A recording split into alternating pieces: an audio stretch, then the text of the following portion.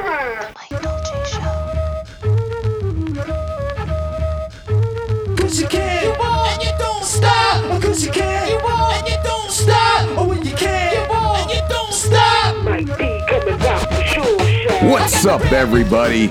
Welcome to the Mike Dolce Show. As promised, special guest of the day, Mr. Robb Wolf. Now, Robb is a former research biochemist and the New York Times bestselling author of The Paleo Solution. His perennial #1 ranked podcast, the Paleo Solution, is for years, it's been a go-to source for health and fitness-minded people to get real information, current information, not just textbook information or bro science. Robb is also, and I think one of the coolest aspects, well, kind of, but street cred. He's a former California State powerlifting champion with a 565 squat, 345 bench, and a 565 deadlift. Those are legit numbers right there. And he was 6-0 as an amateur kickboxer. He coaches athletes at the highest levels, and not just coaches athletes, but coaches the coaches of athletes at the highest levels in sports and performance. This whole show could just be reading Robb's bio. He is a black belt in everything, ladies and gentlemen. Robb Wolf, what's up, brother? Not jiu-jitsu. I am but a blue belt knocking on purple belt in jiu-jitsu. But you son of a bitch, you got the black belt in your mind, and you'll get there because of that type of brain and essence you have about you. I mean, that's one of the hardest paths. Of course. Yeah, huge honor to be on the show, man. We were chatting a good bit before we started rolling, and I just thoroughly enjoy your show, and it's a huge honor to be here. Thanks. Oh, man, we're very happy to have you on. You class up this joint, brother. Thank you. I don't do that very many places, so thank you. I'm usually the one that brings down property values, so nice. I'm honored to be on the other side of that fence. That's awesome. So, I mean, lots of reasons to have you on the show, and we're going to drill down. One of which is awesome, is your new book just came out, Wire to Eat. It's an immediate bestseller, #1 bestseller. Everybody's talking about it already. So give us a quick overview. What can people expect in Wire to Eat? Oh, man, it's really trying to unpack this whole ancestral health story from a very different perspective than the whole loincloth wearing caveman, which is what paleo has largely been, and what the Paleo Solution was to some degree. And it's trying Is that what you mean by you bring the property value down? Is that you on your front lawn, loincloth and all? That is only some of the downside of being anywhere near me, which is why I live out on a little permaculture farm now, and my neighbors are far, far away. So cool. Yeah. Good. Sorry, I didn't want to hijack, but no. Hijack away. So you know what? Backing up a little bit, about 6 years ago, we moved to Reno, Nevada, and we were in town maybe 3 weeks, and I got a phone call from a guy who identified himself as Greenie, and he said, "Hey, I'm part of a medical clinic. You need to come down and check out what we have going on here." And Greenie ended up being a retired but formerly famous orthopedic surgeon named Dr. Jim Greenwald. And he had headed up a risk assessment program where they worked with the Reno Police, Reno Fire Department, found 35 people at high risk for type 2 diabetes and cardiovascular disease, got them on kind of a lowish carb paleo diet, modified their sleep and exercise as best they could, based off the changes in their blood work and their health risk assessment parameters. It's estimated the pilot study alone saved the city of Reno $22 million with a 33-to-1 return on investment. Wow. So this was huge, just really profound stuff. And I've been working the last 5+ years to try to take this basic idea and scale it up and take it out to the masses. And not surprisingly, healthcare has proven to be a much tougher nut to crack than what I initially thought. It's been a protracted land battle, but we've had some decent success. But what this experience told me, I'm like, man, there's really something powerful to this whole template, but there's some kind of marketing and imaging issues around the whole paleo shtick. It's hard to get people to even read the literature on it. And also, it's tough because when you try to give people simple guidelines to follow, they inevitably turn these things into stone tablets and religious doctrine. And then, you've got these people that maybe have benefited from eating a particular way and they become zealots. And so there were just a lot of challenges around this. But also in the back of my head, I'm like, okay, this is still, almost like an operating system. It's a really powerful methodology. So how do we, what's a different way of approaching this whole thing? And this neuroregulation of appetite, the way that our appetite is turned on or off in either a beneficial or a pathological way, kind of got on my radar from a paper that I read about 4 years ago talking about brain evolution and the omnivore's real dilemma. And it really made this fascinating case. It made the case that if you live in a modern world of engineered foods and you find it difficult to decouple from that, if you find it difficult to not eat all of the sea salt and vinegar potato chips in your pantry, you shouldn't be surprised by what that. if they're organic? Then you eat 2 bags of them. Exactly. Okay, good. Good. And it was interesting because although it was a really kind of, long in the tooth scientific paper, it really was kind of engaging at an emotional level. Like, it was making the point that you really shouldn't, there is no room for guilt or kind of self-loathing if you find navigating the modern world of kind of engineered junk food a challenge. And it was really interesting. I was like, man, this is a fascinating way of looking at this stuff. And then about a year ago, or no, I guess 2 years ago now, there was a paper that came out of the Weizmann Institute in Israel. And what they did is they put a continuous blood glucose monitor on 800 people. And this thing basically samples the blood glucose once a minute, every minute for the duration of the test. And they did a gut microbiome analysis on these people, looking at the different gut microbes they have. They did a full genetic test.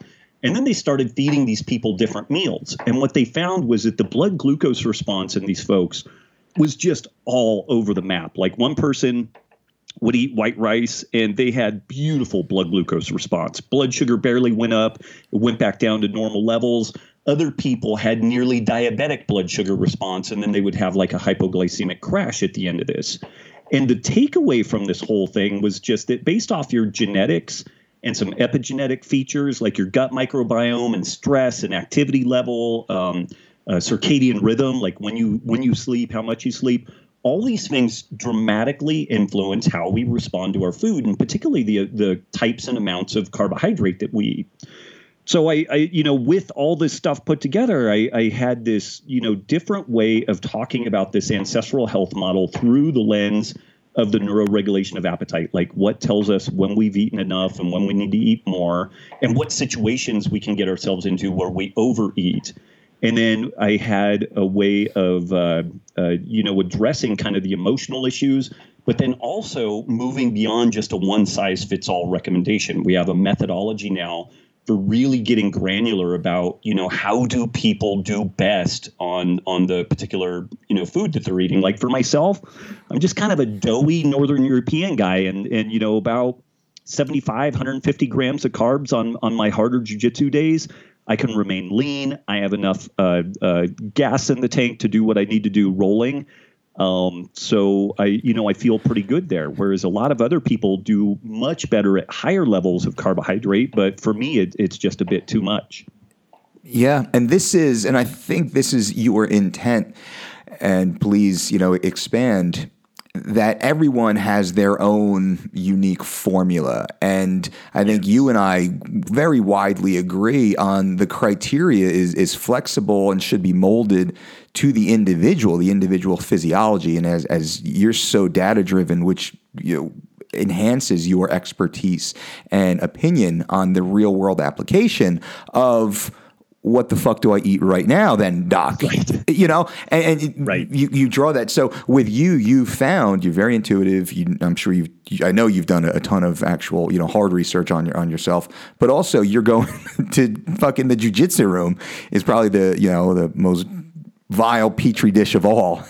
Oh man, it is. And, if I'm not doing hard training, I feel really good eating a really low carb ketogenic diet. Like I have great cognition, my energy levels are really good, and I get the absolute dog piss beat out of me doing jujitsu. And now I know there are a few people out there that seem to have been able to skin that cat. I can't do it, but I need, 75, 150 grams of carbs to be able to make the jujitsu training work, and I'm doing old guy jujitsu. I'm not like a Mendez brother by any means. Like, it's not a super attribute driven game or anything like that. But even that said, it's still glycolytic enough that for me, I need this kind of middle ground. And so I've found a spot where my cognition is still good and I still have really good energy level between meals. But, it was fascinating. When I did eat a ketogenic diet, I could go a day without eating and I felt great. But if I did anything like CrossFit, a Thai boxing session, jujitsu, I personally couldn't fuel that. And so that's the, to your point. Yeah. I mean, I so wish that a one size fits all deal would work, because we could just wash our hands of all this and like go have a coconut farm and be done. But there's kind of a reality that, we can start with some great big picture generalized concepts. And then, based off the individual, we're going to need to ask more questions and ask the person to ask a lot of questions about how they look, how they feel, how they perform. And the answers they get out of that are going to direct where they go with their process. Yeah, and you had mentioned keto, and I've been vocal in a misconstrued way about keto it's not the way, and it's not the way in the dogmatic embrace it's received from the public, where everyone, quote, says they've gone keto, thinks they're going keto, and they're eating bacon and pork rinds and going In-N-Out Burger and taking the bun off and eating the burger and the cheese, saying, hey, I'm keto, bro. No, you're not keto. That's not keto. That's not ideal for you. You're actually detracting from health, though you might lose weight for a short period of time. The negative effects are just building and swelling. So when you talk about keto, can you break down what your definition is of a practical ketogenic lifestyle? And then we can talk further into, are you actually achieving this state of ketosis? Or, as most people don't understand, there are low-carb diets and very low-carb diets, and then there's the act of forcing your body into ketosis and maintaining a lifestyle to continue that. Can you simplify this a little bit and just share what the difference is?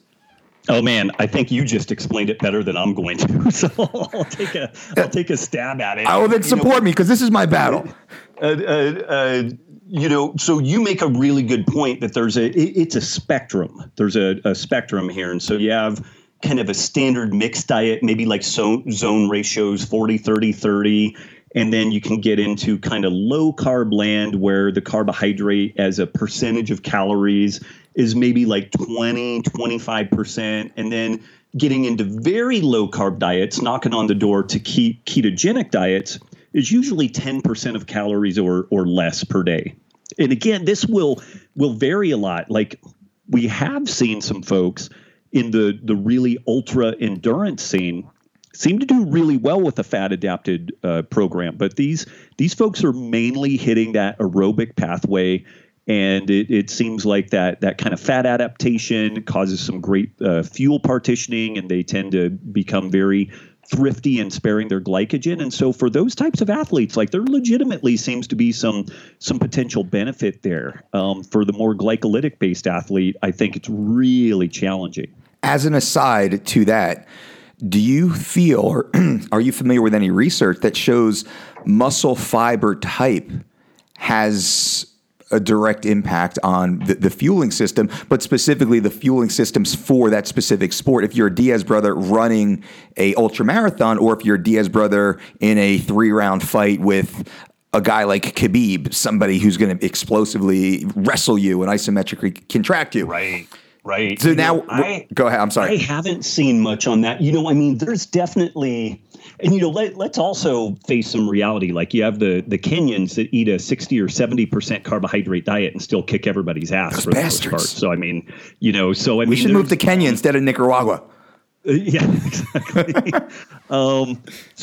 Again, even with even though there are some folks that seem to be doing some super cool stuff on that fat fueled, fat adapted process, there are exceptions to it. So I don't want to present it by any means as like a universal.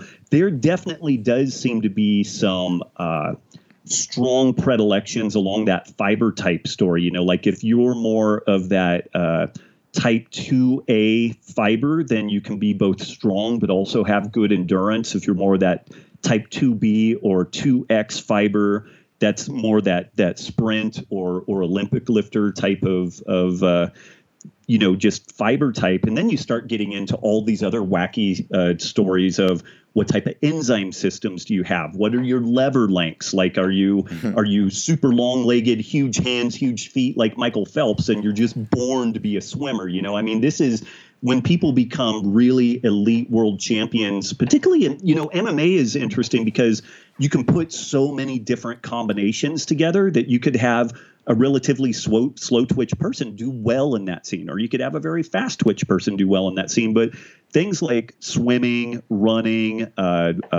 cycling, you have some really specific kind of physiognomy that goes into what's going to make it work. And when you get fiber type plus enzyme systems plus lever arms, and if all those things finish out favorably, then you're world champion. If not, then you're a has-been. So yeah. And to dig into that well-constructed ketogenic diet, you definitely should still be getting the bulk of the food you consume should be nutrient-dense plant material. All kinds of multicolored vegetables, a modicum of fruit from berries. You get lots of nuts and seeds so that you prop up your magnesium and potassium intake. So, like anything, you can have folks that have a really nicely constructed vegan approach, or they can eat these kind of vegan hockey puck things that you can get out of the local co-op that, they're really not all that great on food quality. And similarly, the ketogenic diet can be really masterfully put together and can be quite nutrient dense, or it can be a disaster. Yeah, and unfortunately, a lot of the disasters have wandered their way into our offices for some assistance, which prompts me to be a little more vocal than maybe not about the difference in a true, properly done ketogenic diet or some form of carbohydrate control or carbohydrate selection. We always talk, what are we fueling for? What are we recovering from, and what are we fueling for? And then we could make informed decisions on what we consume, and that's regardless of label, whether it's a keto or a paleo or an Atkins or a body opus, which I'm sure you remember, or a metabolic diet or whatever other kind of labels out there. Well, I love your term granular. Well, let's get granular right now. And what are we trying to accomplish? What are we fueling for? What are we deficient in? What does our body need, and how? What's our mode of operation? Right, and I think that because of your expertise and background, probably a lot of the folks going through your front door are leaning towards these explosive power endurance athletics. And if there was a flavor of athlete that was poorly suited for low carb or ketogenic, it's them. Those are not the people that are going to find some immediate success with this. These really long endurance athletes, and maybe, even there's a lot of ways to cut it. Maybe they do a periodized block of training where they do high volume, low intensity, and they're doing it fat adapted, so relatively low carbohydrates, try to goose that stuff. And then they shift gears and they shift into a more power endurance deal where they use more carbs. So there's a zillion ways to slice and dice all that stuff. But you would be hard pressed to find someone who wasn't a bigger fan of ketogenic diets than I am. And I broke many, many people trying to make it work in arenas like CrossFit and MMA and jiu-jitsu. And again, there may be people out there that are able to crack this nut. I've just found it very, very difficult and a really poor risk-reward kind of scenario. When you damage an athlete metabolically, suppressing their thyroid, causing some adrenal dysfunction or like HPTA axis dysregulation, that can take years to unwind all that stuff. So, instead, just focusing more on some tried and true methods for those athletes, focusing on nutrient density, dialing in their sleep, getting them doing some float tanks once a week so that we get their allostatic load down. Those are the things that are really going to provide some remarkable benefit for folks. Yeah, absolutely. And that goes back to pushing away from the labels and being mindful of consumption. And this is where a lot of people, I know you see it in your practice, a lot of people hurt themselves because they're trying to dogmatically follow a label or a branded procedure that Maybe it works for 80% of the population perfectly, probably not. Maybe you fall into that 20%, it doesn't work for it all. Or maybe you're just carrying it out so poorly, it's not even a shadow of what it's meant to be, so you're doing even further damage. And that's just a lot of the misconception out there, which is difficult to because you have to turn the tide through education and allow the individual who's putting the pork rinds in their mouth to become mindful. Why am I eating this? What's in this? How do I feel while this is digesting? How do I feel, 15, 45 minutes later? And I know you have been doing work where you and your wife actually, very interesting story. Can you break it down for us? What have you guys been up to in the Wolf household? So, kind of, and we didn't know that the results were going to be nearly as profound as what they were. But in the book, I have a recommendation for this thing called the 7-day carb test, where we pick a battery of carbohydrates. We eat 50 grams of effective carbohydrate in the morning. We try to make it the same time, the same kind of parameters each day. So we're making it as scientific as possible. And we use an inexpensive blood glucometer to check what our blood glucose levels are after the meal. And for myself, it's some things like white rice, white potatoes, a pretty modest serving, like 50 grams of effective carbohydrate, put my blood sugar up into the diabetic ranges, like 180, 190 at the 2-hour mark. Like, it was pretty remarkable. And I felt like dog shit during that time. Like, it was bad news for me. Whereas my wife, and we've always just kind of known on an instinctive level that she was probably better at handling carbs than I am, but she ate the same amount. She's 30, 35 pounds lighter than I am. But her blood glucose response was consistently like 50 to 60% better than what mine was for any given meal. So it was really interesting. But we also saw some kind of wacky stuff, like things like lentils. I did really well with, and then a good friend of mine, Eva Twardokin, she's a 2-time Olympian, 6-time giant slalom world champion. She did well with white rice, well with white potatoes, and lentils sent her blood glucose again nearly into diabetic ranges. Wow. So there's probably some sort of a gut dysbiosis, like actually an immunogenic response. It was an irritant to her system that probably caused a cortisol release, and it released glucose out of the liver. So she had a blood glucose response that was above and beyond even what the carbohydrate content of the meal was. But the takeaway from this thing, and the reason why I recommend the 7-day carb test, is again so that we can go, we can take that general guideline of whole unprocessed foods and then get really specific about the amounts and types of carbohydrates that we individually do best with. That's awesome. And is this something you guys are just sitting on the couch one Saturday night, like, what do you want to do? I don't know. Let's start monitoring our blood glucose levels. Well, I did it personally as a little bit of an experiment for the book, and we were using some of this stuff in the clinic that we have here in working with police, military, firefighters, and just average folks. And then Nikki one day was like, hey, I want to do this too. And I'm like, okay, let's do it. And so we just started shooting some short video and throwing it on Instagram. Yeah, and it was really interesting. That's awesome. And it's great that you guys actually show that inside look to what you're actually doing. I mean, you're freaking Robb Wolf, and this is what you're doing.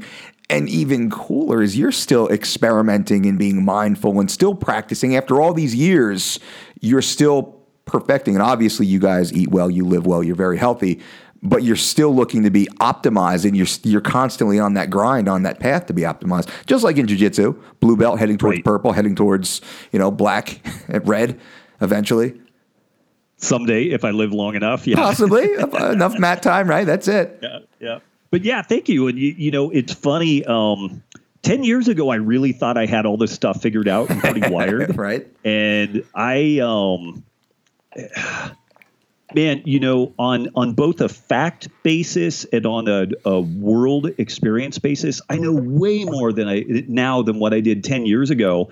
And I guess it's called like imposter syndrome and stuff like that. Like, apparently there will be neurosurgeons that are like in the middle of brain surgery, and they're like, am I really qualified to be doing this? And this is some of the stuff that I've had. I'll be up doing a talk, and I'm like, why are any of these people listening to me? I'm an idiot. I don't know any of this stuff, know? And as time has gone on, I've just gotten much less cocksure about what I was certain of, and much more, kind of circumspect about what recommendations to make. And it seems like The most common thing that I say is it depends. What's the context? There's all these qualifiers, and you have to get really, again, kind of granular and specific. And I know you kind of play back and forth with this because you want to give people the best kind of big picture, simple recommendations to get them moving in a good direction.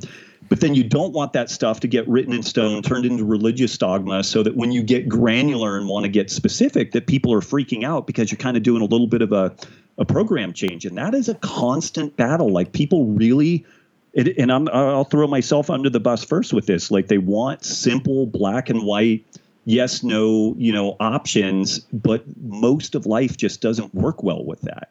Yeah. And what we do, and you hit it on the head, we have general. And just because we try and speak a little more plainly to allow access to usable information without overthinking it. And those that pay attention to us long enough will eventually get the whys. And what we say is our number one principle is eat real food. Shut the fuck up. Eat real food. All right, let's do that. And only do that and then come back to us. Just eat real food, nothing processed. I don't care what it is. The next one is we eat every 2 to 4 hours based upon activity to refeed or to pre-fuel for what we're about to do. So let's just become mindful of our food decisions. The third is we eat until we're satisfied, not until we're full. We're slowing it down a little bit. We're not overeating. We can eat again in 2 hours, as little as 2 hours if we want to, need to. So let's slow it down a little bit. And how do we know we're satisfied? I should be able to push myself away from the table and go for a light jog and have no ill effect from that. If I can't quite do that, I've overstuffed a little bit. And then the fourth is just do that. Just keep doing that. Get that stuff done. That until they throw dirt on you. Yeah, exactly. And then, the last 20%, well, we can really fine tune. Now we can start carb cycling. We can look at meal timing. We can play with, intermittent fasting, short window, long window. We can do little dips into keto, and we can shred to single digit body fat percentage or run ultra marathons. That's the last 20% of that generality. Right. So yeah, and I agree. And we try and we're preaching the exact same message, just with different terminology associated to it, which is right. Well, awesome. And it's not surprising. I mean, you think about like kind of convergent evolution. A shark and a dolphin are aqueous predators, so they look a hell of a lot similar. They do a lot of the same stuff, and so if you and I are out in our respective laboratories trying to solve the same problems, then you end up probably coming up with reasonably similar solutions. I have historically worked with a more kind of sick and diseased population, autoimmunity and some neurodegenerative type stuff. So I've definitely had a little bit of a swing towards that lower carb, maybe even a ketogenic deal.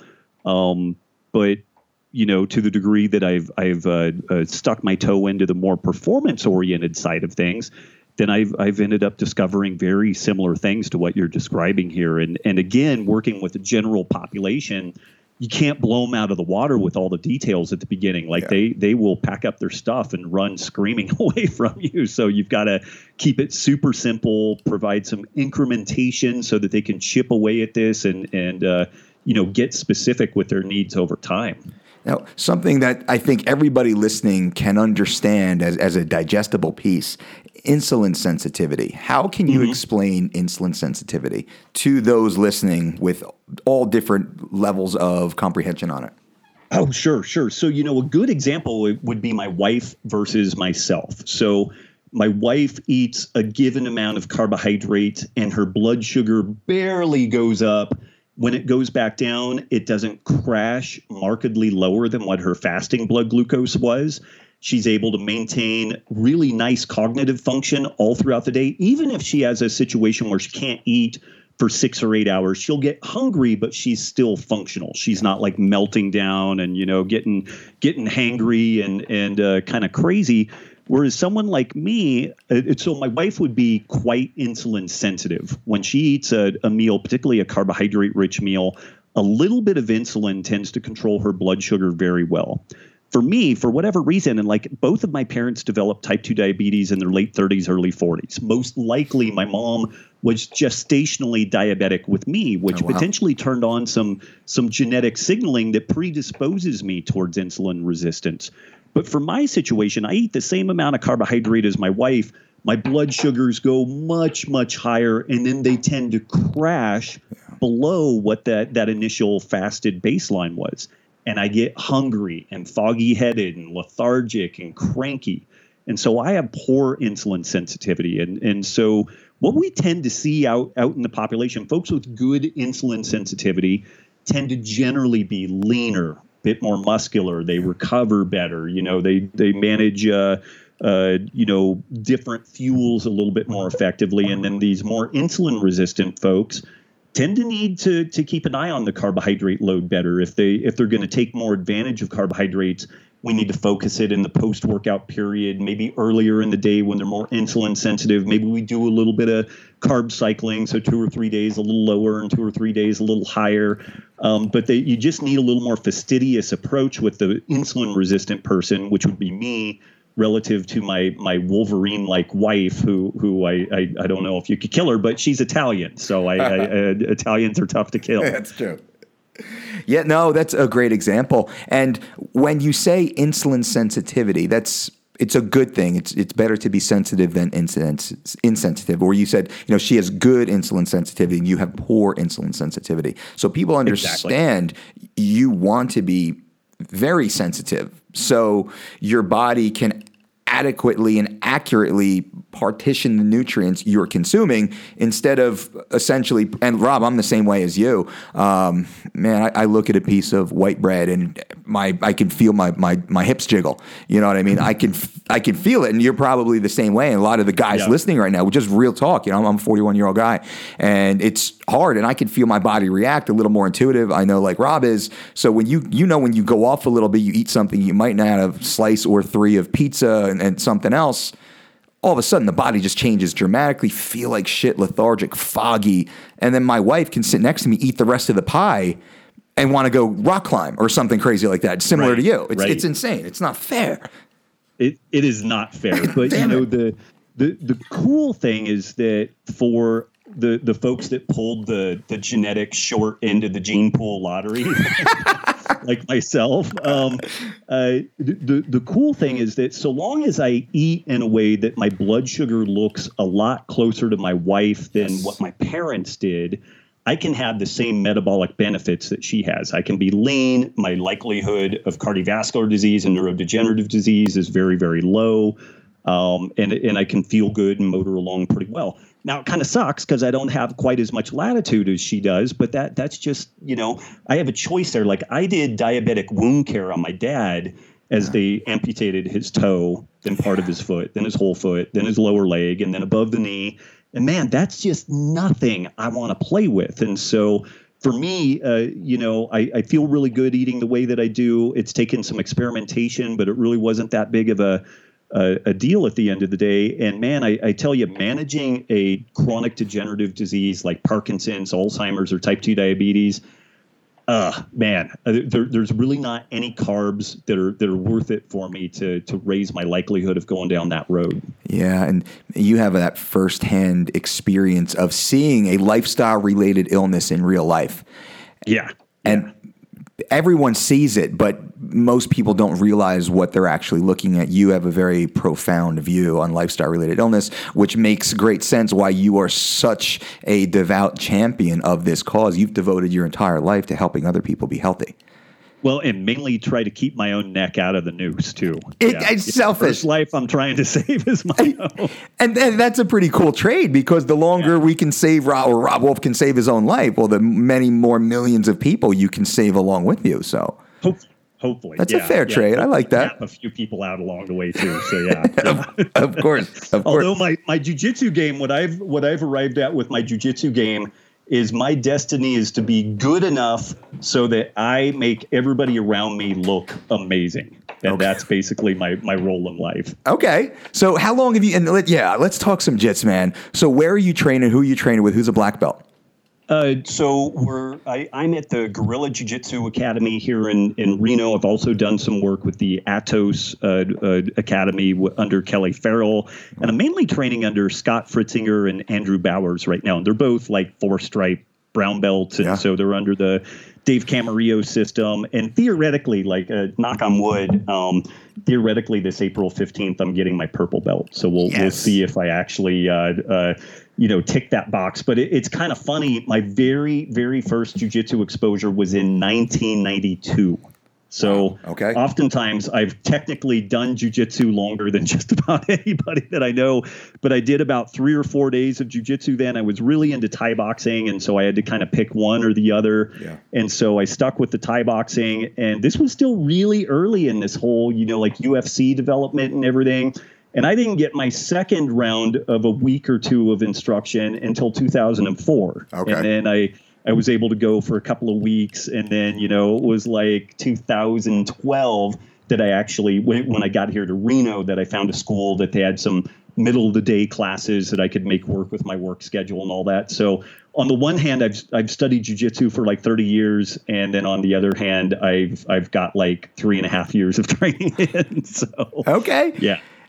Yeah. And it's awesome that now, and you're early 40s also. So how do you feel the difference? Now, I want to back up a second because, most of the people listening are right in our demographic, that, 25 to 44-year-old, heavily skewed male, female.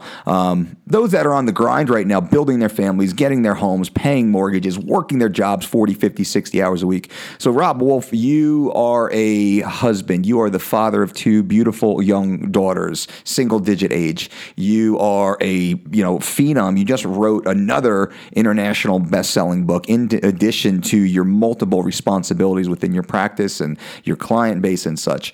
Where the fuck do you get off finding time to train and exercise yourself a few hours a week? How dare you do this? Pardon my language. Oh, man. I'm pissed. Well, it's funny. Time efficiency has definitely become a big deal. A lot of times my workouts have become things that I do with my kids. And so like if I'm doing like some planche push-up stuff, I'll have them sit on my back, or like I'll do weighted chins with them. Yesterday I had my daughter Zoe, she's almost 5 years old. I did some sprint intervals, but what I had her do was get on her bicycle and I would give her a lead start. She would start 30, 40 yards ahead of me. And then we would do a 100-yard sprint. And I would basically set it up where like I had to haul ass to catch her. I kept, okay, Zoe, go forward, go forward, go forward. And so she was going hell-bent for leather trying to beat me. And then I had to do, like, there was no padding it. Like, I had to run as fast as I could. And we got to the end and we would, like, high five and then cruise back, nice, easy, recovery. And we did 15 or 20 of those. And she's like, Dada, my legs are strong. And I'm like, goddamn straight they are. And so, like weight training stuff, I maybe get 2 days a week, 15, maybe 20 minutes max. Yep. And it's kind of a circuit. I mean, it's not a CrossFit type circuit, but I'll get a load that is heavy, 3 to 5 reps, some sort of press, some sort of pull, a hip bridge, a deadlift. And I will work my way through those. I'll usually have 3 movements, a lower body movement, and then a press pull combo, and I'll warm up, get a reasonably heavy weight. And by heavy, though, it's challenging, but I can still move the load in less than a second on the concentric phase. And what I find is I stay plenty strong for jiu-jitsu. I keep a little bit of muscle mass on, but it does nothing as far as damaging my recovery. And if I notice that my strength work or my outside conditioning work limits my on-the-mat training, then I did too much. Like the only time that I feel a little smoked is after doing a pretty frisky round of jiu-jitsu. And even then, probably 85, 90% of my jiu-jitsu training, I try to make it drilling, try to make it incremental. So like if I'm in, it's like I'm on top half guard and I'm trying to get to side control or side control to north-south or something. And we have some really specific stuff that we're working on. And so in an hour time of fiddling with that, I can get 100, 200 repetitions playing with this whole process. Yeah. And it's not the most exciting way to train, but I've found that I'm not smoked. It develops good work capacity for me, and I get a lot of really quality repetitions. And I guess a couple of other things, like I try to work on a pretty non-attribute game. Like my gi and my no gi game are virtually identical. I don't do a lot of like Spider Guard and some really grip dependent stuff, because I've just seen a lot of my coaches with some pretty chewed up hands from doing these very attribute grip dependent games. Yeah. And also because I'm kind of a lug nut, if I just learn one thing, I don't need to have a gi game and a no gi game. So I've gone and hung out with Henry Akins a number of times and gone to a number of his seminars, and he has a very similar approach. It's just a very meat and potatoes, type of jujitsu. Again, non-attribute based, and his gi and no gi game look very, very similar. Very subtle differences there. Awesome. And how often are you going now to jits? Usually, 3 to 5 days a week. Love it. So I get a decent amount of training in. Yeah. And that's you're on that grind, man. You're focused and you make time for it. And that's where I want to circle back to. You've made it a priority. You've made time for it, and you don't let it detract from your family time or from your responsibilities. Now, I guarantee you have no idea what Kim Kardashian's been up to the last month, though. No, you know what I mean? And you probably have just a little grasp on most pop culture events, let alone, geopolitical events even. I'm sure you have awareness and you read a little deeper on here and there, but you're not spending an hour, 3 hours per day digging into that type of content. You're focused, much more granular within your own life. I'm going to use that term, the Robb Wolf granular term. So, which is awesome. I'm very visual, so I see that piece of you inside your day. You put these blocks together inside your day, and you get so much more done than the average person who feels much more overwhelmed than you. Yeah, and I've been really fortunate in that this is a now 15, 18 year long process of figuring out what to prioritize, what to jettison. My wife is incredibly supportive of what I'm up to, and she manages a ton of my online activity and the back end financials and business side. And so I'm really fortunate in that regard, because a lot of folks end up needing to wear all the hats. And if I had to do all the financial monitoring and also do a lot of the wheel spinning that she does on social media and keeping the blog updated and all that stuff, it would be really, really hard for me to do, a little bit of training, a little bit of jujitsu and whatnot. So I'm very fortunate in that regard. There's definitely been some conscious kind of lifestyle engineering, and then also some good luck, just having a wife that's super supportive, helps me with all the stuff that I'm doing. We've been pretty good about that though. She was a co-founder of a technology company about 5 years ago, and I really put everything I was doing on part-time, and she would breastfeed the kid. I was kind of Mr. Mom at home. I would grab the kid, we would go run around at the park and do different things. I did my blog, did the podcast a little bit, but this was kind of on the heels of my first book. And so I went into kind of a halftime mode while she developed this technology company. And then she really does a great job going from the swamp to the dirt road. She likes that fight in the beginning of getting a business going. And once you get an HR department and all that type of stuff, and people can't tell each other dirty jokes and send questionable things around Slack anymore, she's done. She's out. And so she checked out of that about 2 years ago, and we started ramping up some things that I'm doing on the risk assessment program and whatnot. So I've got to give huge props to her. I'm able to do the things that I do because I get so much support at home from her. And that's a great point you bring up that we can touch on. I have a very similar situation with my wife, Brandy, she does a lot of the same. She deals with the accountant. She does the back end. She does the content editing. She helps, all the things that you had described. My better half does that I certainly couldn't do. I couldn't keep up with, or then you'd have to employ someone to do that for you, but then you would have to manage that employee, and that becomes very time invasive also.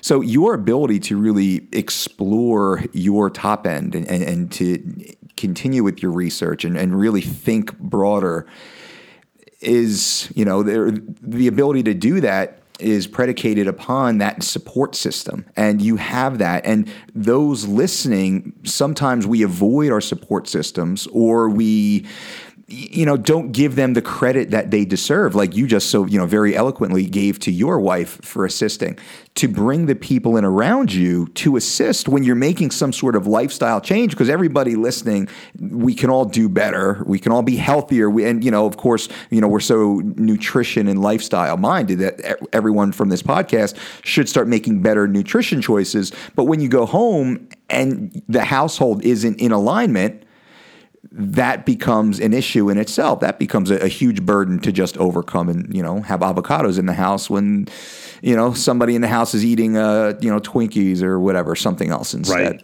Right. But so you've aligned your lifestyle, by finding a like-minded person to help support you in this joint vision of the family. Now, you have your own personal passions that you love and you go and do independently.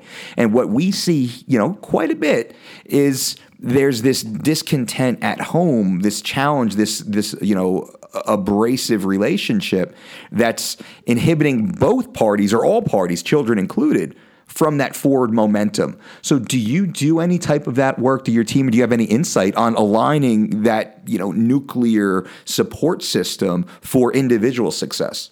Oh, man, that's a really good question. And I'll be honest, we are just now starting to ask some of those questions. Like so much of what I've done has been more reactionary than planned. It's like, oh, I want to do this, and I don't really think through the implications. Is this in a triage process? Is this really the most important thing I should do?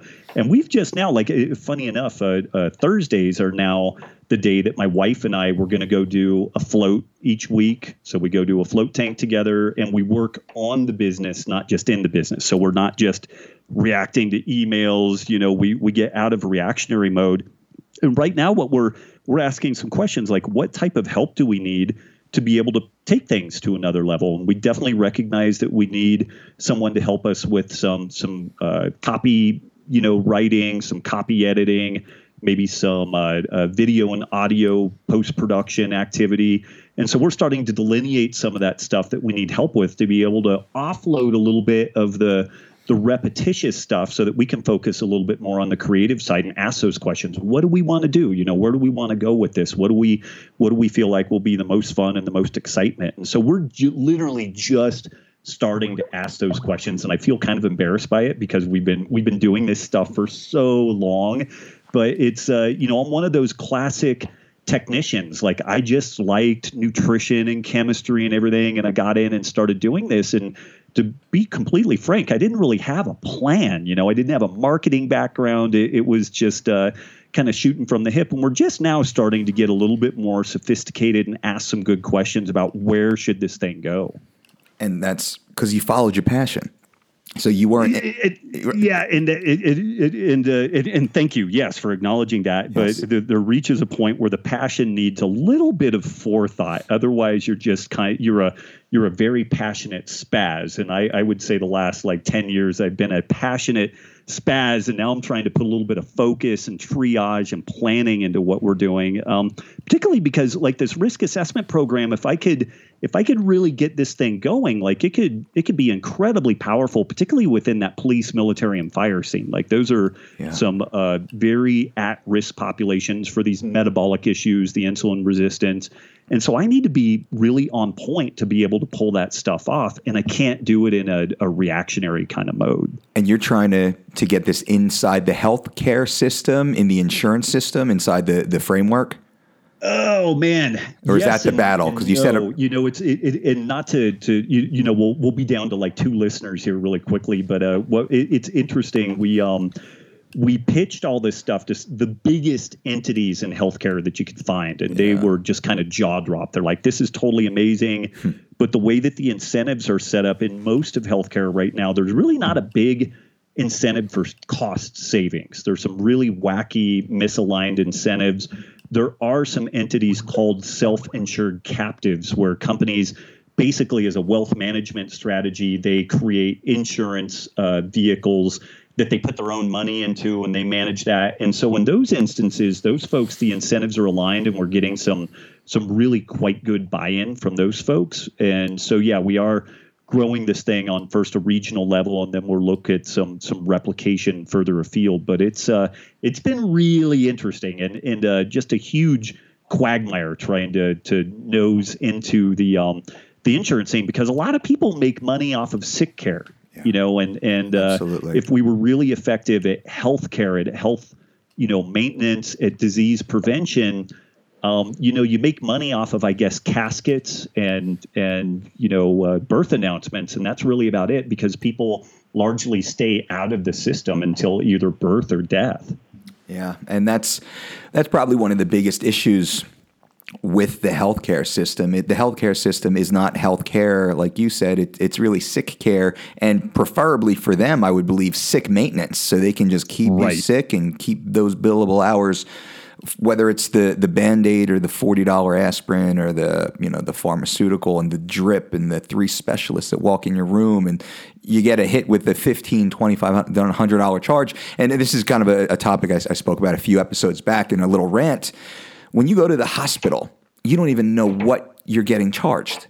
And you get an a la carte of services and products lined up for you as if you're in this fancy restaurant. And then your card is just swiped without ever seeing the menu and knowing, what am I getting charged for? You're not signing off on any of these things. You don't see what the price structure is. So this is probably not the time for, this. Maybe we do another hour on this. So when it comes to healthcare and people they can't afford healthcare, they've never really pushed back to find out, what the actual costs are. They're only focused on their premium and, what their monthly rate is and such, but not on, is the MRI $700? Is it $1,500? Is it $2,500? Why such a large swing in difference when milk at Acme or Safeway or Pathmark or 7-Eleven or Wawa is $3 a gallon pretty much everywhere you go? And I think that creates this whole other spectacle around the healthcare system that people don't really talk about. They blame the politicians when it's really, ask to see how much things cost before they provide it for you. God willing, you're not on the deathbed in the ER. Right. Yep. I could not agree more. Yep. Yeah, it's insanity. So with that, blood work. So the average person listening, let's give them some takeaways. Every 3 months, we always tell our audience, you got to get your blood work done. Every 3, never any longer than every 6, but every 3 months, let's get our blood work done. What does Robb Wolf want to see when a client walks into your office with a fresh blood panel? What we do, particularly in the clinic, we look at the classic stuff. Fasted glucose, total cholesterol, HDL cholesterol, triglycerides, all of those sorts of things. I also like to see A1C, which is kind of a measure of blood glucose over time. I also like to look at a marker called fructosamine, which is another indicator of glycolytic damage or the accumulation of advanced glycation end products. And what's interesting is in some people, if they eat kind of low carb, their red blood cells can actually live much longer than normal. And so it can make their A1C, which is a measure of how much sugar is sticking to the red blood cell proteins, it can make that look artificially high. Whereas if the fructosamine is low, then we're like, okay, that's just an artifact of the fact that the red blood cells are living longer. And then I really like some additional advanced testing that looks at LDL particle count, the lipoprotein count. And based off of that, we get a really nice picture of their kind of cardiovascular disease risk using that LDLP number and a few other numbers that are generated with that. We can generate what's called an LPIR score, a lipoprotein insulin resistance score. And from basic blood work, when we look at like the triglyceride to HDL ratio, you can get a sense of one's insulin sensitivity or insulin resistance. But it's interesting, between 40 and 60% of people, though, can be missed as insulin resistant, particularly if the insulin resistance is kind of an outgrowth of sleep deprivation or a hypervigilant state. So we see this a lot in cops and firefighters. And these people will go through standard blood work and they look okay. But then when we look at them through our lens using this LPIR score, they're what's called discordant. They have very high lipoprotein count, but comparatively low cholesterol numbers. And these are the people that are 35, 38 years old, and they keel over and die from a heart attack due to insulin resistance and systemic inflammation. So, for under $300, depending on where you order it, that's generally the stuff that I like to look at, I always really like, whether male or female, any age, I really like to look at the full kind of androgen profile, estrogen, testosterone, all the derivatives. But that starts adding another $300 or $400 or $500, depending on where you're getting the stuff tested. So as just a baseline, that basic panel plus the LPIR score is really valuable in helping people figure out where they are on their metabolic health. And do you have your people, do you do blood draws at your clinic? Do you send them out to a local LabCorp via script from their family? Okay. And I would say 90% of our volume is that ordered out, and then LabCorp communicates the data to us. And what's kind of cool, we have a database of, 22,000 patients now. Wow. And so we have some really cool algorithms that help to sort people. We look at ethnicity, age, gender, work environment. We do a really extensive health risk assessment questionnaire, and all that data gets dropped into this database. And then after your information flows through that, then we have a report that is kind of auto-written, with some macros and templates that gets spit out, and then either a doctor or a dietitian looks at your total report, and then he or she will fill in more of the gaps then. So some of it's somewhat automated, but there's always a meat bot at the end of it that looks at it and says, okay, yeah, this all makes sense, or hey, we have something squirrely here. And our program is exclusively a wellness program. So if somebody gets diagnosed with type 2 diabetes, if their cardiovascular risk parameters are super bad, then they get immediately referred to someone that's called a super specialist. And we have super specialists in all 50 states, and we can refer them to someone that can deal with their specific issue, whether that's cardiovascular disease or autoimmunity or what have you. And that super specialist, they're part of your team? Yeah, they're basically, we vet and review them, and then there's someone that we can refer out. So they're Sure. part of the team, but in a very weekly connected fashion. Yeah, Gotcha. Yeah. Outside consultant endorsed for their skill set. Exactly. Awesome. Exactly. Oh, that's awesome. So people get a great reference to go check out Joe over there. He passed our sniff test. Because we're in Northern Nevada. If we have somebody in New Jersey that has type 2, they didn't know that they were type 2 diabetic, we need somebody there locally that they can go interface with. Yeah. Everybody in Jersey is type 2 diabetic. Goddamn. I'm from Jersey, of course. It's all the fucking cannolis and the pizza and the pork roll, egg, and cheese. Oh, man. It's amazingly tasty stuff. So, again, you can't beat yourself up for wanting to eat it. It's the best food ever made. So that's on my list. So back this summer, we're planning on going for maybe a month or so back to visit family and let them see the girls. We've been on the West Coast for 10 years or so now. Go back and everyone can see the girls. Nice. I'm going to eat a pork roll, egg, and cheese sandwich when I'm out there. Robin, I'm going to text you the photo, man, and I'm going to ask for do it. Okay. Just get a good workout in before so that you get a good swole off of it. I love it. That takes me exactly where we want to go. And I know we're getting short on time. Do you have a few more minutes? I don't want to break. Absolutely.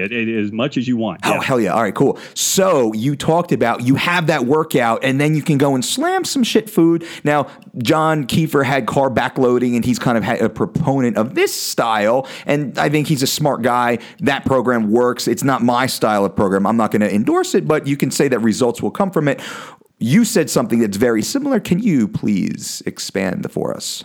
Yeah. So intense exercise, whether weight training or really vigorous sprint interval training, tends to upregulate some of these glucose transporters, the GLUT4 in particular in the muscles. And people will say that it improves insulin sensitivity. That's not really quite the case. What it does is some glucose transport that's not insulin mediated. And so I love it. You're so smart, Robb Wolf. Oh, keep going. Thanks. Go. Hopefully, if you spend 20 years in a topic, you've got some degree of competency. But thank you. But you explain it so well too, which is awesome. Thanks. Continue. Thanks, man. Thank you. So, if we want to kick our heels up a little bit, okay, so we're going to a birthday party and there's going to be some reasonably questionable food there. Get a little workout in beforehand. Do a circuit of squats, push-ups, and pull-ups or something like that. And you don't have to be a nutcase about it, but it is really fascinating. Like just a little bit of experimenting that my wife and I did, and we've seen this in clients. There's good indication about this in the literature. You can improve your glucose disposal like 50%. So if you were going to get, let's say, like a 180 blood glucose response after a particular meal, you do one of these little sprint interval workouts or like a circuit, kind of glycogen exhausting workout, and you do that meal, you might only top off about 135, 140 or something like that, which is a really remarkable improvement in the blood sugar response. And it's also going to improve the insulin response.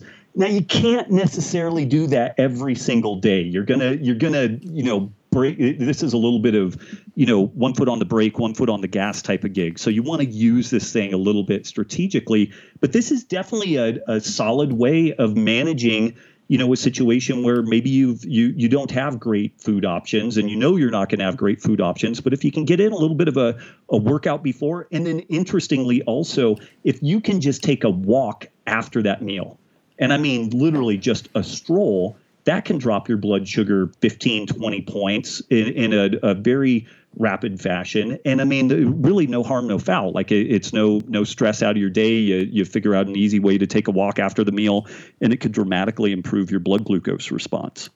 That right there is the gold, ladies and gentlemen. And it's so simple, and it's all free. You just got to do it.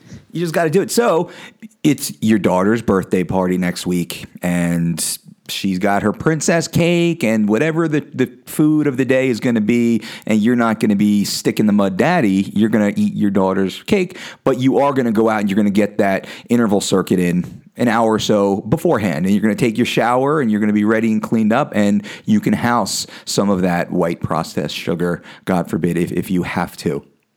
Yeah. It's really not that big of a deal. And again, and you've made this point so many times, when people get more metabolically healthy, they just have more latitude. They're just more robust. Exactly. They're harder to kill. And this is something that I've really I've become more and more awake to over the course of time. We want to build resilient people. We want to build people that are in some ways a step above a cockroach. Like we want, nuclear war happens, they live. They get trapped in a 7-Eleven for 5 days and the power's out, they live. We don't want people that are so fragile that one tiny deviation off their nutritional plan crushes them. Now, there are people with autoimmune disease and gut issues that they are that fragile, but the goal isn't to keep them there. It isn't to cater to that. It's to get them as resilient and strong and adaptable as possible. And this is something that, the longer that I've motored along with this, the more that I think about this whole process through that resiliency, perspective. Like, how hard would it be to kill you? And let's make that harder and make it harder, make it harder. And you do that by being healthier, by optimizing your full potential as a human being, as this biological organism. Right. And that's awesome stuff. Now, with training, you do the same thing because you have a powerlifting background, you have a functional fitness background, you have a martial arts background. That's pretty hard to fucking kill that dude right there because you're a specialist you're a purple belt in all areas, let's say, a little higher in some others maybe, but very well-rounded badass on all types of physical performance and performance attributes and energy system usage and muscular system usage. Yeah. I mean, it provides a lot of headroom. Like if I have some friends that want to go rock climbing, I can go rock climbing with them. And I'm not going to be an expert at it by any means, but I can kind of hang in there. And then we have some folks that want to go do some big bike rides. And I'm able, so long as I don't redline myself, like I'm not going to beat anybody at it, but I'm also not going to explode and crater out and not be able to participate in it. So, that's a little bit of that kind of CrossFit mentality, which I don't know if you know this, but I helped co-found the first and fourth CrossFit affiliates in the world. So, there's so much cool stuff there. And the fact that it turned into a sport is both amazing on the one hand, because it really propelled it to this kind of, rock star status.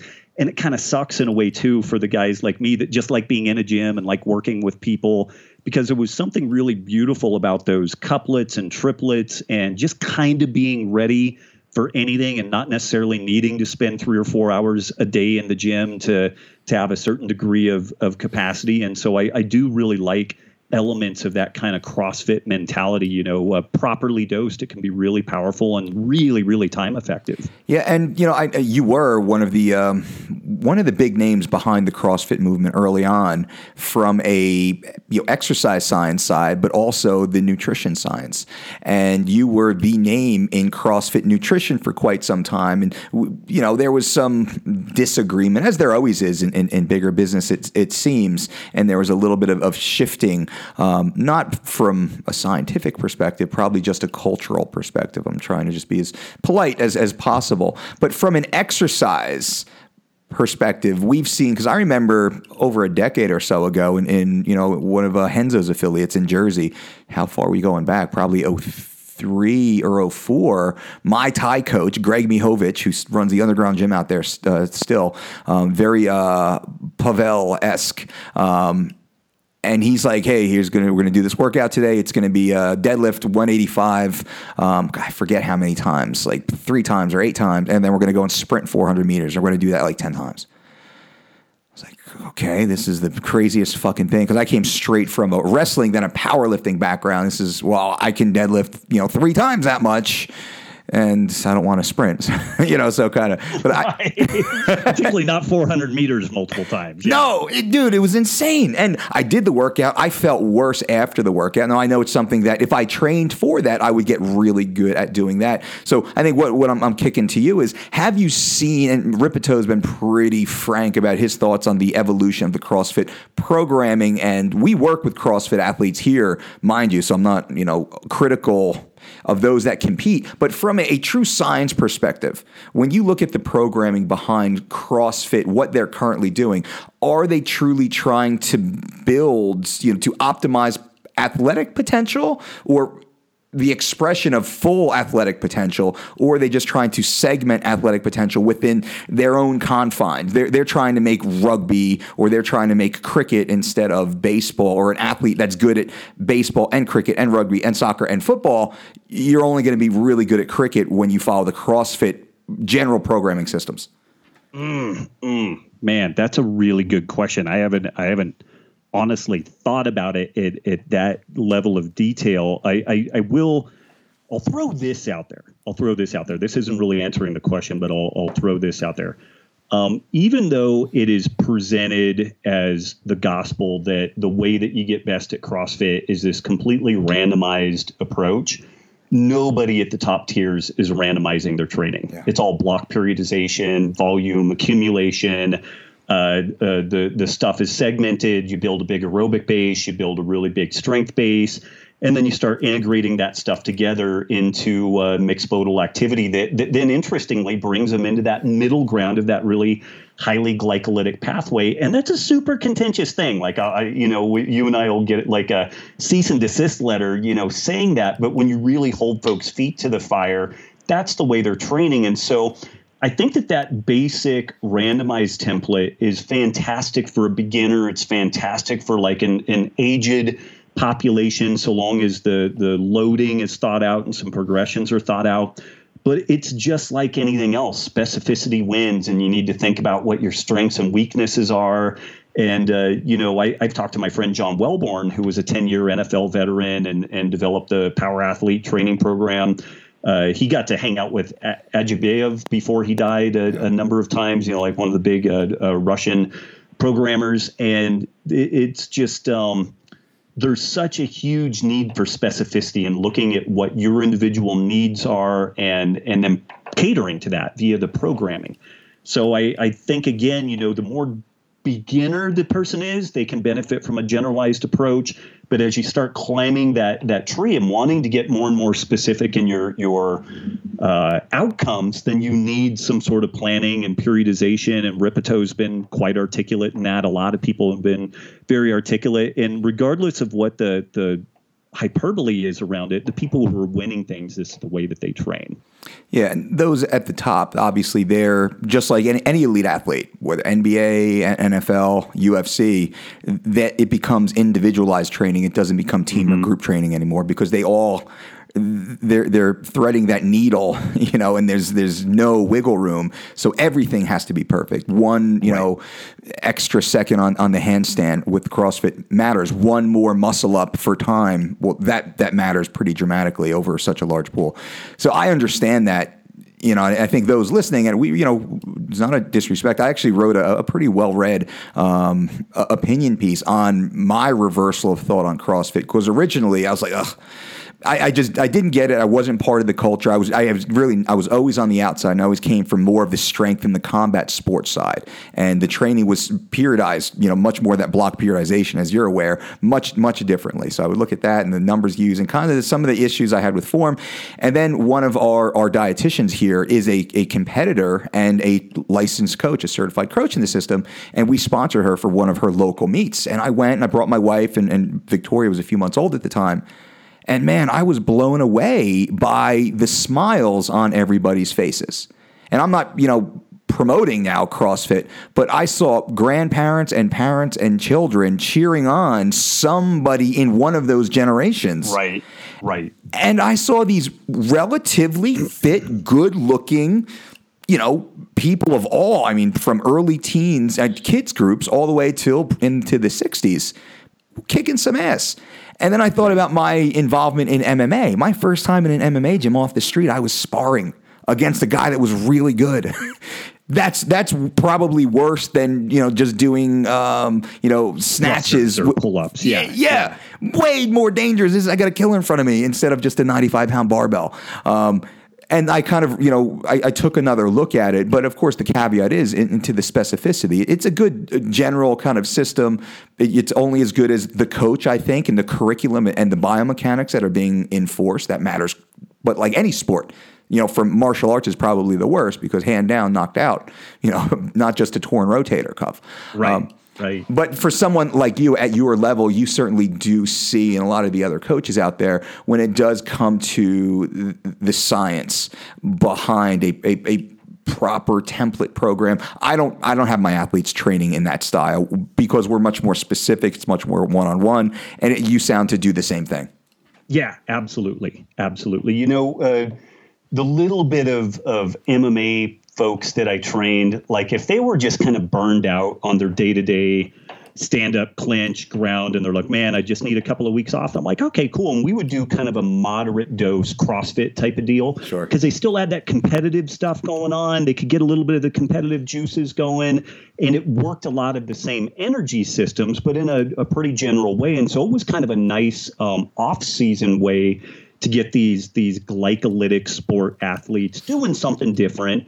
And then when they were like, okay, yeah, I'm tired of thrusters and pull-ups, and they would start, cycling up their stand-up clinch and ground work, then we would phase that out. And it was, 3 sets of 3 squat, clean and jerk, press, push press. I have, because of some capoeira background, I've always liked handstand work and some hand balancing and a lot of back bridging, back handstand work and stuff like that seems to be really good for the thoracic mobility and kind of stabilizing the rotator cuff. So I'm a little outside the box on that. But it ends up just being like the most boring, simple, and again, like I've always been pretty grandmotherly on that stuff. I would way rather underdose them on the strength and conditioning side than overdose them, because I still think that the main fire, the main energy needs to be spent doing skill training. And so, so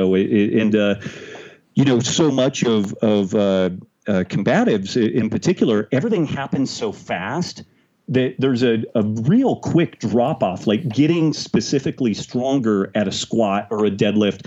It can help rate of force development up to a point with something like a tie kick or a jab or a cross or even like a snap down or something. But really quickly it fails. And then beyond that, particularly if you're doing weight class type stuff, 20 more pounds on your bench probably isn't going to be the deciding factor in a fight. We want some injury prevention. We want some armor plating on people. We do want to improve their rate of force development to the degree that weight room type stuff will lend itself to that.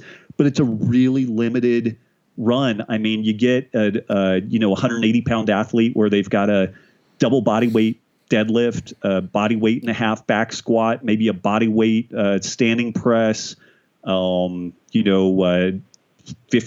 to 75% of body weight around their waist on a supinated grip chin. That's pretty fucking strong for a combat athlete. And I don't see being much stronger than that really doing a whole lot of good. And it requires a hell of a lot more training to get much beyond that. Yeah. But if you look at a legit strength athlete, like those numbers are laughable. That's like a novice heading towards intermediate level. But that's kind of the reality that for combat sports, like, being super, super strong isn't necessarily always an asset. Yeah, and there has to be that blend. There must always be that fine blend regardless of sport. And each sport will have its specific, needs that you need to be a little bit better at. And you picture a Phelps physique or a Ed Cohn, powerlifter type of physique. There needs to be specificity. But Ed Cohn was very mobile. You could say, Phelps is mobile. Ed is very powerful. Well, Phelps isn't as powerful, but that he's challenging or channeling explosivity within his training periodization system.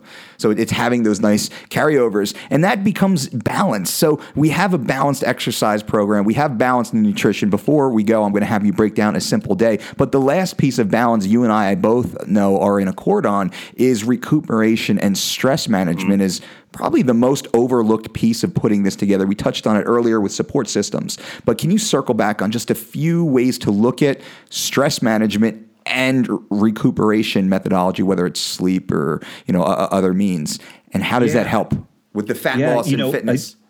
Absolutely, that's a great question. I really like HRV monitoring, that heart rate variability monitoring, because it gives you a good sense each day of kind of the status of the individual and what the total load is kind of impacting the individual's sympathetic and parasympathetic nervous system. We can't really be in both fight or flight and rest and repair at the same time. And we tend to spend way too much time in that fight or flight mode and not enough time in the rest and repair mode, which is that parasympathetic space. And so I would say easily the most important part of that equation is sleep.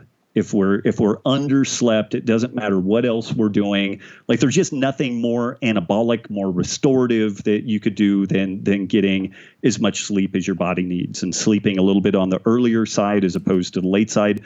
That's just incredible. I'm really, it's interesting. People have gotten into like cryotherapy and stuff like that, hot and cold alternating saunas. I'm really a big fan of just the heat. Like, I think the heat cold is good, but for me and some of the folks that I've worked with, just doing those like 140 degree dry saunas, particularly after a hard training session, it's really interesting. Like I definitely feel like I recover from that. And then if I have an off day, and maybe I do a little bit of light recovery cardio and then do, 20, 30 minutes in a hot, dry sauna.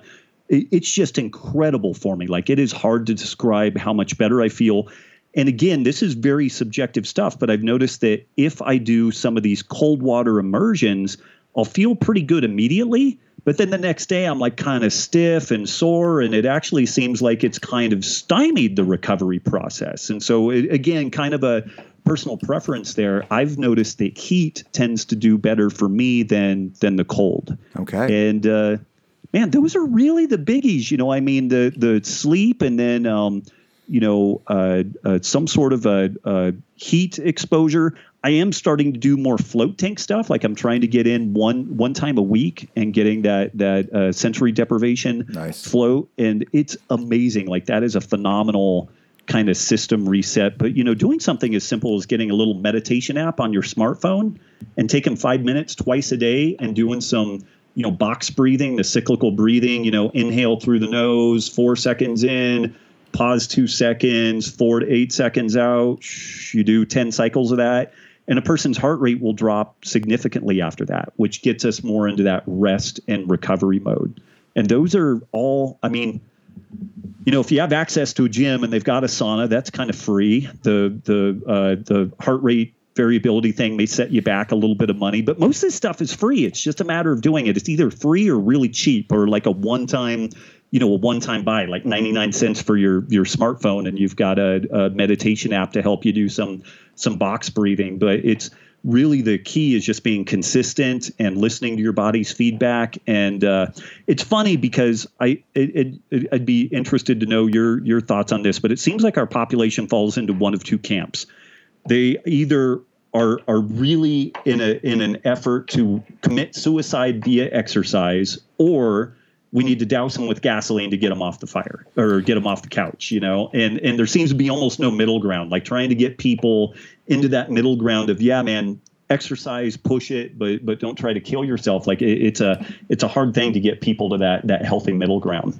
I agree 100%. And why is it somewhere along the way people felt that exercise was punishment, or it's a way for, I think, the A-type, the overexerters, to regain their mommy or daddy's love in some, Freudian type of way. I don't know. I think in time I was able to find the happy neutral. If I can bang out a few hundred bodyweight squats in 20 minutes, because that's all I have time, or even 5 minutes, I will just bodyweight squat until I'm exhausted. And then I'll go through, like you, I got a 20-hour day of gigs and work and people and all the BS that falls in front of me. I'll grind it out and not feel bad at all. Or I'll hit a 45 to 75 minute intense, properly periodized, structured strength program, scalable and percentage of 1RMs and all that stuff. But I don't get dogmatic anymore in, I have to be in the gym every day, or I suck, I'm a failure, I lost all my gains. And you never have to tell me, man, you better exercise. Like I'm just gonna throw the girls in the carriage. We're just gonna go walk around the neighborhood, while you're talking to your mom. Just that type of, let's get out, let's get active, let's get some vitamin D, blood flowing. Right. So I think that's why you and I are on the air and we're talking, is because we're trying to help, like you talked about, mediating that blood sugar sensitivity. We have to mediate the experience with exercise and just holistic health, which is a little bit of exercise, and it's smiling, and it's pinching your wife's butt, or whatever that is on the side, and eating food that makes you feel good, and it's beautiful sunny days, and cool ocean breezes, or whatever it is for you. It's cultivating that constant state of optimal experience and enjoyment. So then our body, our hormones, we're peaceful. We're not listening to Fox News or CNN. That shit is just kind of banned. Let's get that out of our life if you can. Right. And so you're starting to remove and just cultivate this state of optimal health, to not overuse that term. I think that's what we're trying.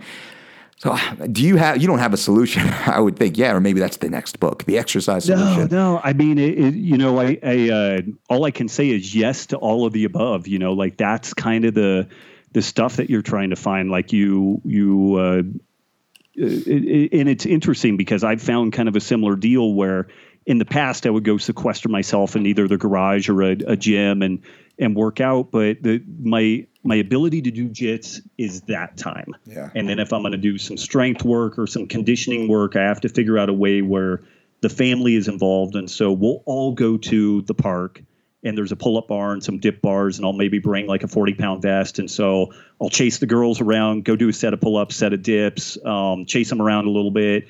And, for a 45-year-old dude, like I'm in pretty good shape and I'm able to motor along with jujitsu, but it becomes a lot of multitasking, but not multitasking that crazy, like I've got two phones in my ears and I'm typing, and I've got a chicken that I'm cooking with my foot, stirring it in a pot.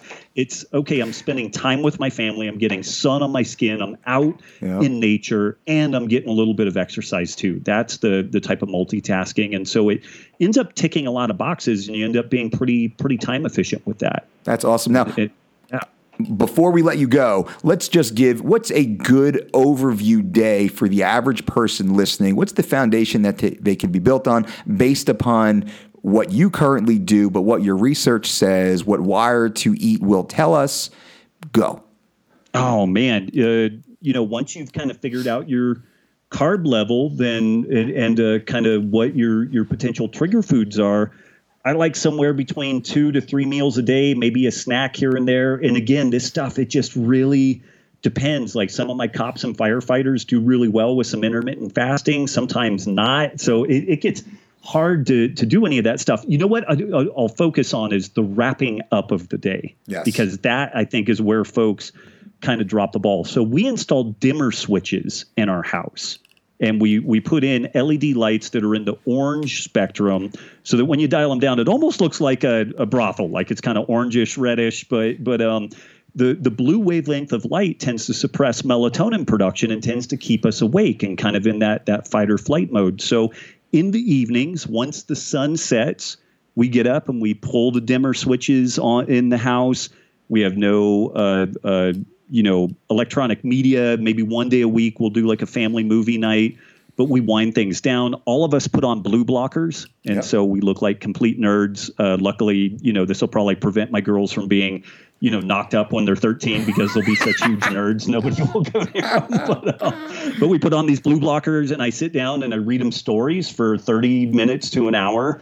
And then they brush teeth and go potty. And then my wife and I hang out and spend a little bit of time together and wind down and go to bed. But that go to bed process, I would say for me, is the most important thing that I do in my life for being ready to face the next day. Mornings can be really variable, particularly with kids. Like you don't know if somebody pooped in the middle of the night and they've got poo all the way from their earlobes to their toenails. Last Tuesday. And it's just pandemonium then. So I've found the morning routine to be challenging, but the nighttime, the go to bed routine, I've been able to have a lot of consistency. And so I really wind down the light, wind down the stimulation and everything. And usually within about 2 hours after sunset, I'm in bed and I'm racked out. And then I tend to wake up early and I'm able to tackle that poo or whatever else I'm facing the next day. So the most benefit that I've found is actually taking care of my end of day process so that I'm well rested and ready to face the next day.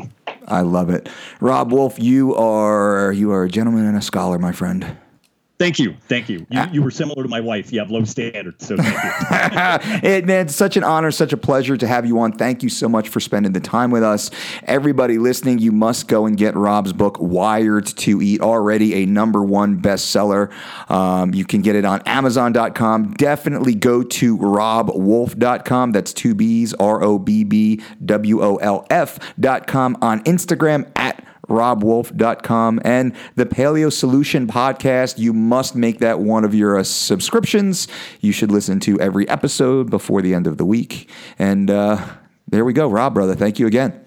Hey, man, thank you. Huge honor being on the show, and keep up all the great work. I just love seeing everything you're doing, so thank you. We're trying, brother, trying to help them all. Indeed. All right, I'll be in touch soon, Robb. Thanks, bro. Take care. Bye-bye. Bye.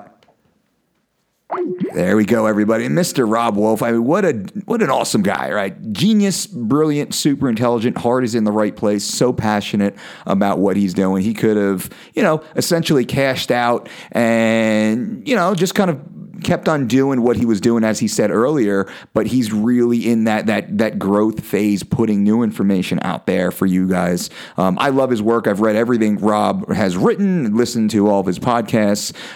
Definitely an influential mind in my life and in what we do here at the Dolce Diet. So anytime Robb Wolf talks, we listen and pay attention, and it's nice to call him a friend.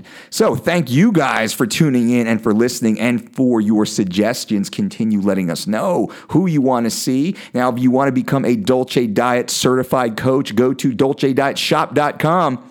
May 5th, 6th, and 7th here in Las Vegas at Dolce Fitness. You can join a select group of individuals. We cap these classes at 20, so it's very intimate. You can hang out and be locked in a room essentially for 3 days with myself and members of our elite team, teaching you everything you need to know about nutrition, dietetics, motivational interviewing, brand building, monetization, and setting yourself up for success in the health and fitness world. We are proudly endorsed by the National Strength and Conditioning Conditioning Association, the National Academy of Sports Medicine, and the American Fitness and Athletics Association as a continuing education provider. If you want to get Dolce Diet certified, now is the time. May 5th, 6th, and 7th in Las Vegas, dolcedietshop.com. Guys and girls, I appreciate each and every one of you. Thank you so much for being on this journey with us. I am committed to continuing to bring you the brightest minds with the most easy to understand, with the easiest to understand, usable immediate tips to help transform your life. Every episode, we want to take your life to a whole new level. So make sure you have subscribed. Please leave comments below. Everybody who's listening, just give a comment. Good show, bad show, whatever. Go Ted yourself. Those longtime remembers know. Shoot us some comments on the iTunes page, trying to get a little bump there. We get massive downloads, but that's through our app and also through our Stitcher account, which is great. Trying to get a little iTunes love, and you guys are the audience to push that forward. Let us know in the comment section of who you want to hear come on next, or give me a list of your top 3 or top 5 personalities that you would love to hear on this show. Can be anybody from Hollywood, from professional sports, coaching, I don't know, people inside the Dolce company. Let me know. And I appreciate you guys. Remember, don't count calories, make calories count. Boom!